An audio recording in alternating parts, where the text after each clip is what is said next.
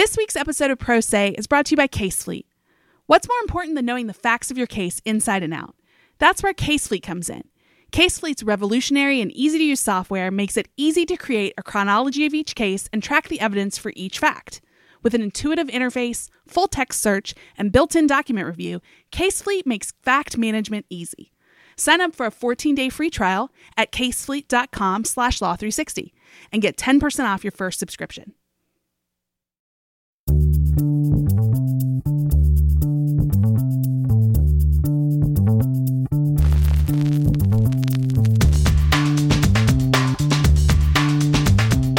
Welcome to Pro Say, Law 360's weekly podcast. Amber McKinney is out this week.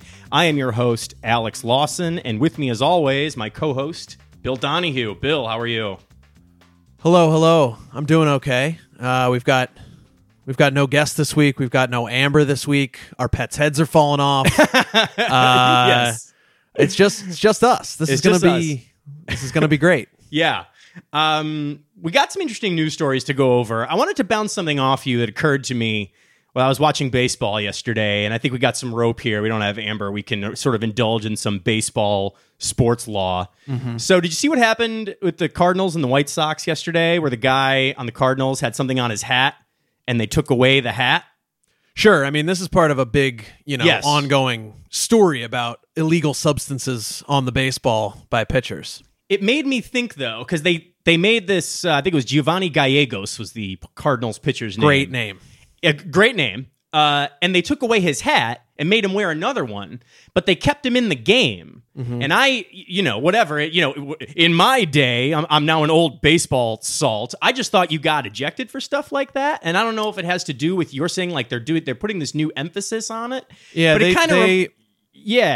released it, a memo earlier this year that said that they were going to do stuff like this, where they would, confiscate materials, and they were going to look at spin rates to see if things had changed. So I think they're taking a soft touch because they know that like 3/4 of the league is cheating, and they have to come up with a way to do it that doesn't just like summarily suspend the first person they catch. So I think it's a delicate situation. Well, the reason that I bring it up here on our legal podcast is because of the thing you just said.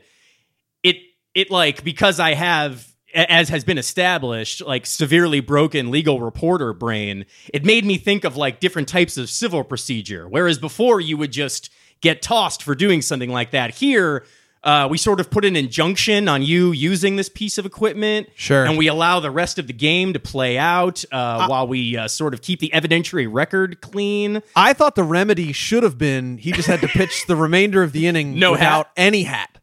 Yeah. Yes. And the penalty is that he looks like a doofus. Yeah, right. It's like, hey man, where's your hat, bro? Where's your hat, man? No, the guy I was listening to the Sox feed, and there was the reason that this idea got in my head. I think it was Steve Stone said they originally were going to throw the hat into the Cardinals clubhouse, and they originally were going to throw the hat into the fires of Mount Doom. Well, no, they were going to give it to the Cardinals clubhouse, and Steve Stone was like, "Now wait a minute, we can't taint the evidence here. They can't. Sure. We got to keep a clean evidentiary record." So clearly, civil and criminal procedure infects every piece of behavior that I engage in, even casually watching a baseball game right. on a Wednesday afternoon. Yeah. I mean, we could talk about baseball for the whole show. We definitely could, and we'll talk about soccer a little bit later. Right, I think indirectly. I think we would be penalized ourselves if we did that, though. Yeah. We would have our hats taken away. Probably, if you will. Yes. But let's get to the news. I mean, the first story that we're going to talk about this week is the lawsuit that was filed by the DC Attorney General against Amazon. It's an antitrust lawsuit claiming that Amazon, that they employed various agreements and practices that raised prices on everyone, sort of leveraging their, I don't think I need to tell anyone, their enormous position in the world of online retail.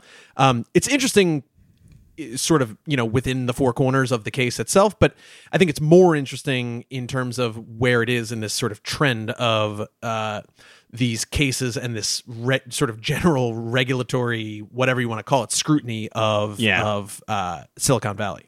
Yeah, I mean, depending on who you talk to, there's an antitrust, big tech dragnet going on, which we'll get into that part later on, and that's come up on past episodes. But let's break down this Amazon lawsuit specifically. What is it? It was, like you say, filed by the DCAG. What does it actually say?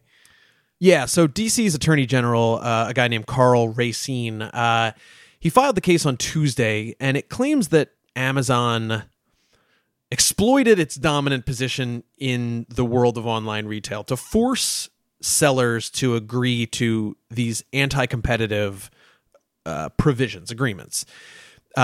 Specifically, the suit claims that Amazon forced vendors to agree to what they call and what the suit defines as a, quote, price parity provision, which is essentially a most favored nations clause. It forces anyone who wants to sell on Amazon, it forces them to agree to not sell their products on other platforms at lower prices or on better terms than they sold them on Amazon. That includes on their own websites, which is something that was highlighted in a lot of stories this week on the lawsuit, because it seems, I think, particularly unfair.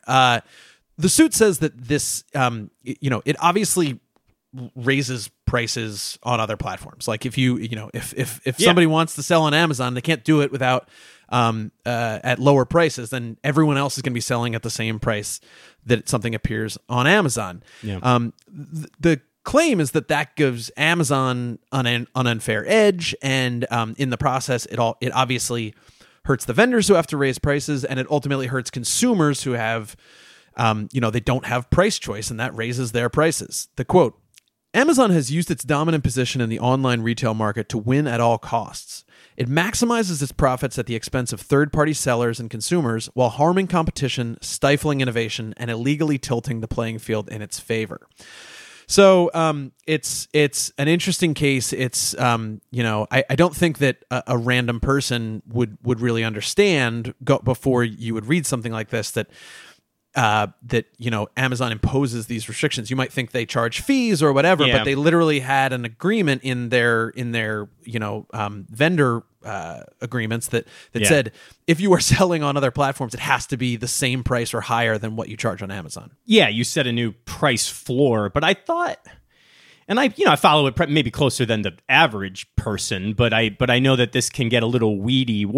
I thought I remembered that they got rid of these price floor mandates at some point. Yeah, but is that like a mitigating issue here or what? So that's the interesting wrinkle here, that Amazon stopped using these price parity provisions in Europe a few years back after coming under antitrust scrutiny there. Europe is often sort of more on the cutting edge with this stuff, scrutinizing these big American tech companies, and Amazon stopped using them in the U.S. as well back in 2019 after facing similar pressure from Congress and from regulators. But what this suit says is that was really just a change in the name of what they called these things. That classic. Amazon replaced it with a very, very similar thing that they call fair pricing policy, which it allows the company to impose penalties on companies that offer lower prices elsewhere and, not favor them in terms of various ways that they appear on the website. And the lawsuit says that, in effect, it has the same result as the old rule. Well, I'll certainly look forward to if this case gets legs and Amazon, when it has to file sort of substantive defense motions, I can only imagine they'll say, you can't say this is unfair pricing methods. It's a fair pricing policy. That's what this says. But anyway, I'm joking, of course. What did they have any sort of even initial response to this?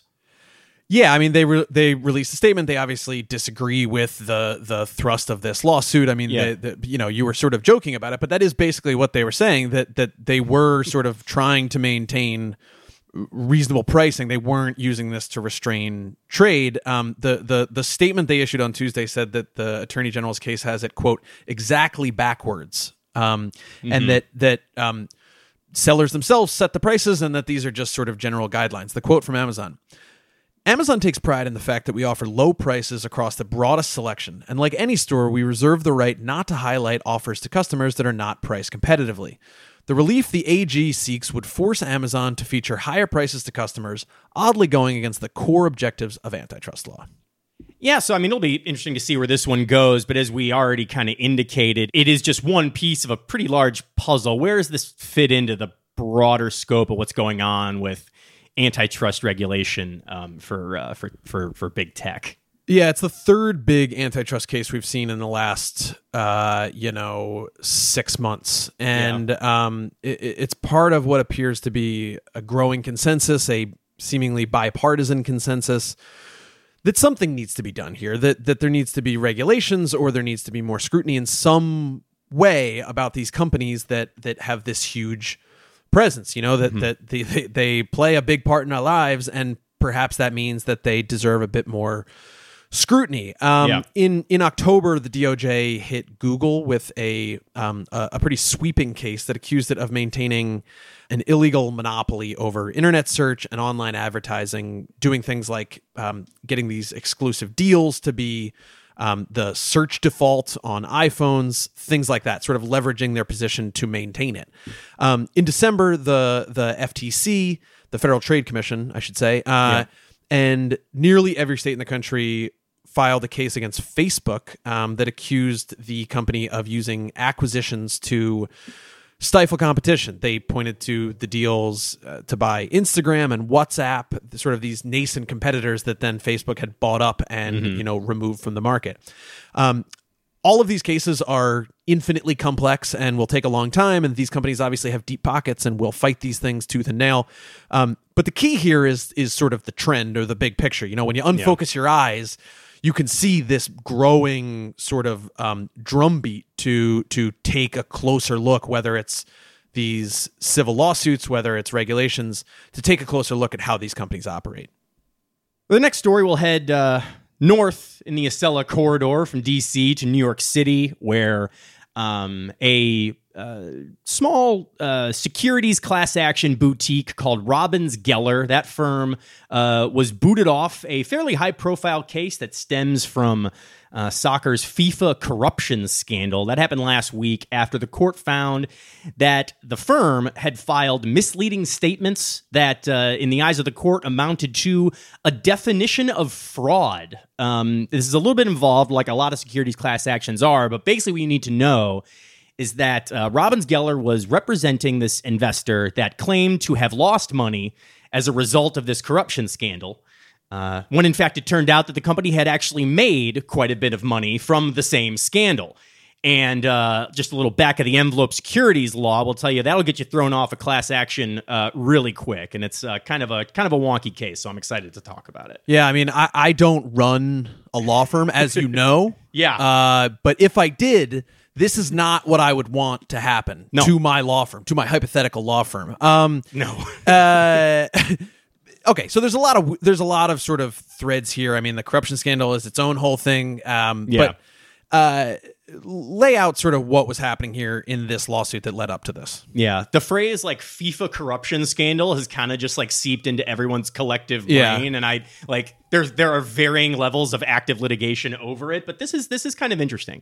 So the case we're talking about today it was brought by a bunch of companies that had invested in the Mexican media company called Grupo Televisa, which has been accused of paying bribes to secure broadcast rights for the World Cup. And now the scandal is there's been a bunch of litigation. People have gone to jail. A lot of that stuff is still going on. But all we're talking about here are these investors who say that the company's stock tanked after the bribery scandal broke. And from there, it takes the shape of a basic securities class action. I have invested in your company. Your company did something bad. The stock price tanked. And now we're all going to sue you. So that's what's going on here, the suit against Grupo Televisa. And Robbins Geller is a fairly well-respected firm in this space, and they were selected as lead plaintiffs' counsel. And the proposed lead plaintiff was a Canadian pension fund that is called the Colleges of Applied Arts and Technology Pension Plan. For the purposes of this, we're just going to call them CAT. They are a pension fund that was investing in Grupo Televisa. And they had alleged to the court that they had lost just shy of $1 million through their Grupo Televisa shares. One problem, though. During discovery and the process to certify this class of investors, it came to light that CAT also had shares in a different investment fund that had actually shorted Grupo Televisa. And by shorting it, they actually got about $11 million in profit when the stock tanked. So again, you have the company arguing in one brief that it lost $1 million, while in other evidence has surfaced that it actually gained $11 million through the same scandal. So that is sort of what led to the misalignment there. That is a material distinction. Yes, you would think. You would think they would disclose that. Yeah. And I mean, that's basically a death knell if you're trying to be the lead plaintiff in a securities case.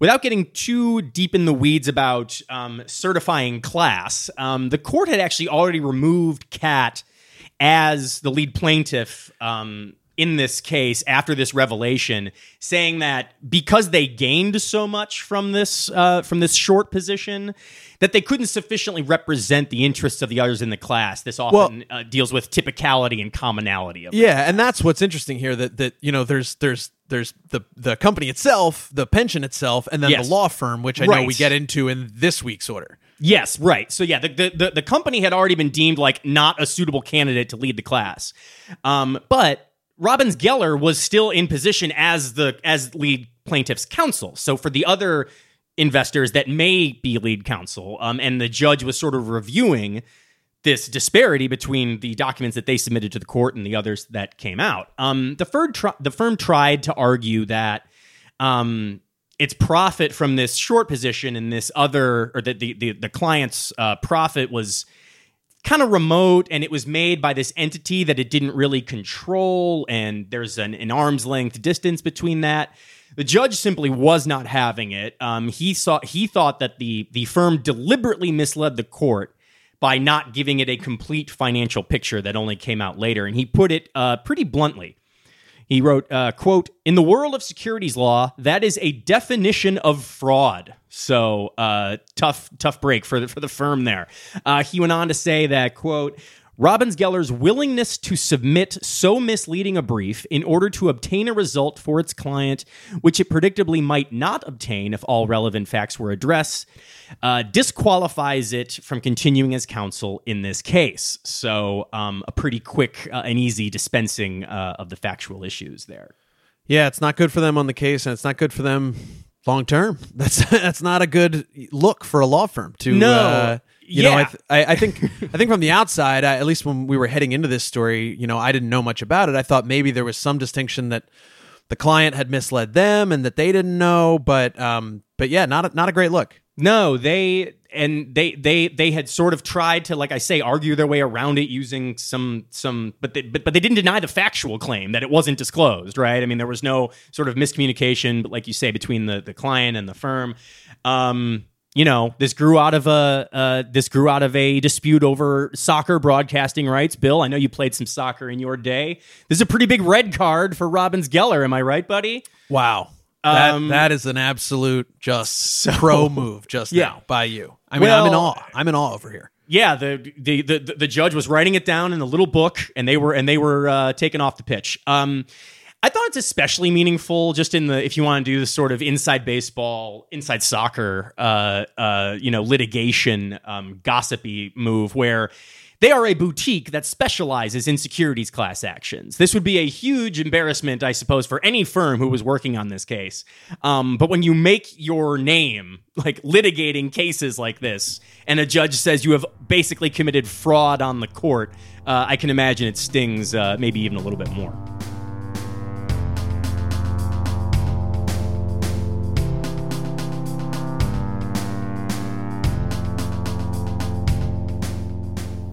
Again, this week's Pro Se is brought to you by CaseFleet. Experience a better way to build winning cases with CaseFleet's case management software. CaseFleet provides lawyers with tools for reviewing evidence, organizing facts, and identifying trends that would otherwise remain hidden. Sign up for a 14-day free trial at casefleet.com/law360 and get 10% off your first subscription.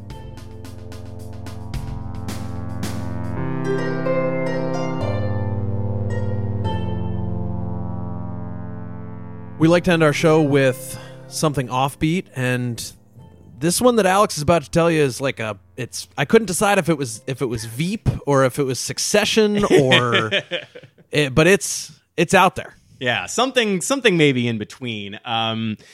This is, frankly, it's a relatable case. I mean, who among us has not been stiffed on a legal bill by the Secretary of State? Mm-hmm. I mean, I think we've all been there. Yeah. That's exactly what is at the center of the suit that we're talking about this week. Former U.S. ambassador to the European Union, a man named Gordon Sondland, has sued former Secretary of State Mike Pompeo for stiffing him on a $1.8 million legal fee bill, which stems from Sondland's testimony in the first impeachment proceeding of former President Donald Trump. He was kind of I know that feels like a million years ago. This is impeachment part 1. Sondland was kind of a bombshell witness in that proceeding, and yet I don't remember any of it. Yeah, it's all just sort of gotten memory hold at this point. Yeah. So there's a lot of different stuff going on with this case. It's obviously just kind of optically funny because it's two very high-ranking diplomats that will maybe be arguing over a very hefty legal bill over a politically charged quasi-legal proceeding.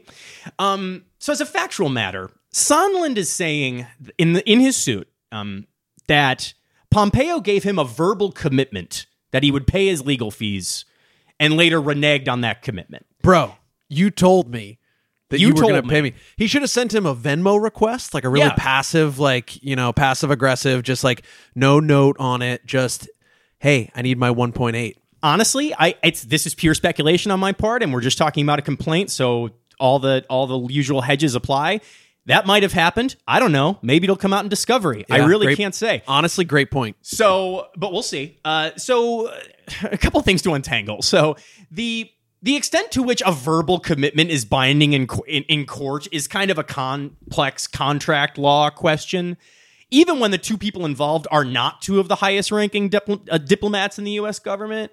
But beyond that, there's quite a bit more going on, as you might expect from something that is basically a holdover from the Trump era. And that is that Sondland basically says that the reimbursement offer disappeared because he gave testimony on Capitol Hill that damaged Trump. Namely, he testified under oath that Trump told him to pressure Ukrainian officials to investigate Biden and Trump's political rivals in Europe. And that's basically like the genesis of the first impeachment proceeding. And Sondland basically went before Congress and said, yes, a quid pro quo exists. Trump was later impeached, not removed from office, as I think we most of us remember. He was fired soon after that testimony, Sondland was, and he received only about $80,000 in legal fees from the government, saying the government cited this law that puts a cap on how much it can reimburse out-of-pocket legal fees, and has basically been fighting to recoup this ever since. And he basically sees the whole thing as political retribution. He thinks, he doesn't quite come out and say this in the complaint, but sort of in the negative space of the complaint, you can see him saying, maybe if I'd have testified something a little differently, a little more friendly, maybe I get this money back. You got to get some paper on this. If someone agrees to pay your legal bills, you gotta be an email or something. I thought, well, the other thing that kind of stood out to me, and I know that he retained Paul Hastings and then another smaller firm to help him prep. And I remember thinking, like, $1.8 million kind of sounded like a lot of money for something high. That wasn't. It's not complex litigation, and it's not a deal. It's testimony prep before Congress, and that's basically all they were doing, according to the lawsuit. Again, just an allegation. The government wouldn't turn over sort of crucial documents that were necessary. And so apparently his private counsel had to kind of recreate an evidentiary record out of like sparsely available public documents, which I guess ran up the bill to just shy of $2 million, which is quite a bit of money to rake in. Well, what's Mike got to say about this? What has Pompeo said about these claims that Big Mike? That he offered this to repay these fees. Just a short rebuttal at this point, only just a press statement. He said it was ludicrous. That's a direct quote, and he said he was confident that a court would see it the same way. What a lot of people, there's the scuttlebutt already has been that, it will be interesting if it got legs and there were discovery orders, right? I mean, that's sort of beyond the central legal question of whether or not Mike Pompeo owes Gordon Sondland $2 million in legal fees almost, is almost secondary to like, ooh, how much might we peek behind the curtain of what they were trying to keep quiet in this first impeachment proceeding. But well, it's also he's suing Pompeo himself. Yes. Well, I'm glad you asked that. He's leaving open a couple of different legal options. He has sued both the government and Pompeo in his personal capacity because he's saying Pompeo promised to pay him back the fees. Right. But if he actually didn't have and if he has the power to even do that, then the government should be on the hook for that. Mm-hmm. If he misrepresented his authority to even pay that money, then it should come out of Pompeo's own pocket. So he actually did cover both of those sort of lines of argument. But like I say, this is just a couple of diplomats slugging it out over a legal bill, which it's a classic fact pattern. You see it a lot. Yeah. So look forward to seeing more what trickles out about this one. But if you don't have anything else, I think we have successfully once again steered the plane away from the mountain, and I'm ready to bring it in for a landing if you are. We made it. We survived. The show's over, but life will go on. Yeah, I think so. Hoping for that. Anyway, thank you, Bill, and we will see everybody again next week. As always, we have a bunch of people to thank for this week's show. I want to thank our producers, Kelly Marcano and Stephen Trader, as well as our graphic designer, Chris Yates. Contributing reporters for this week are Matt Perlman, Zach Zager, and Corey Atkinson. Music for the show comes from Silent Partner and Kelly Marcano. If you like Pro Se, please leave us a written review on your favorite podcast platform. We appreciate the confidence boost, and it really helps other people find the show.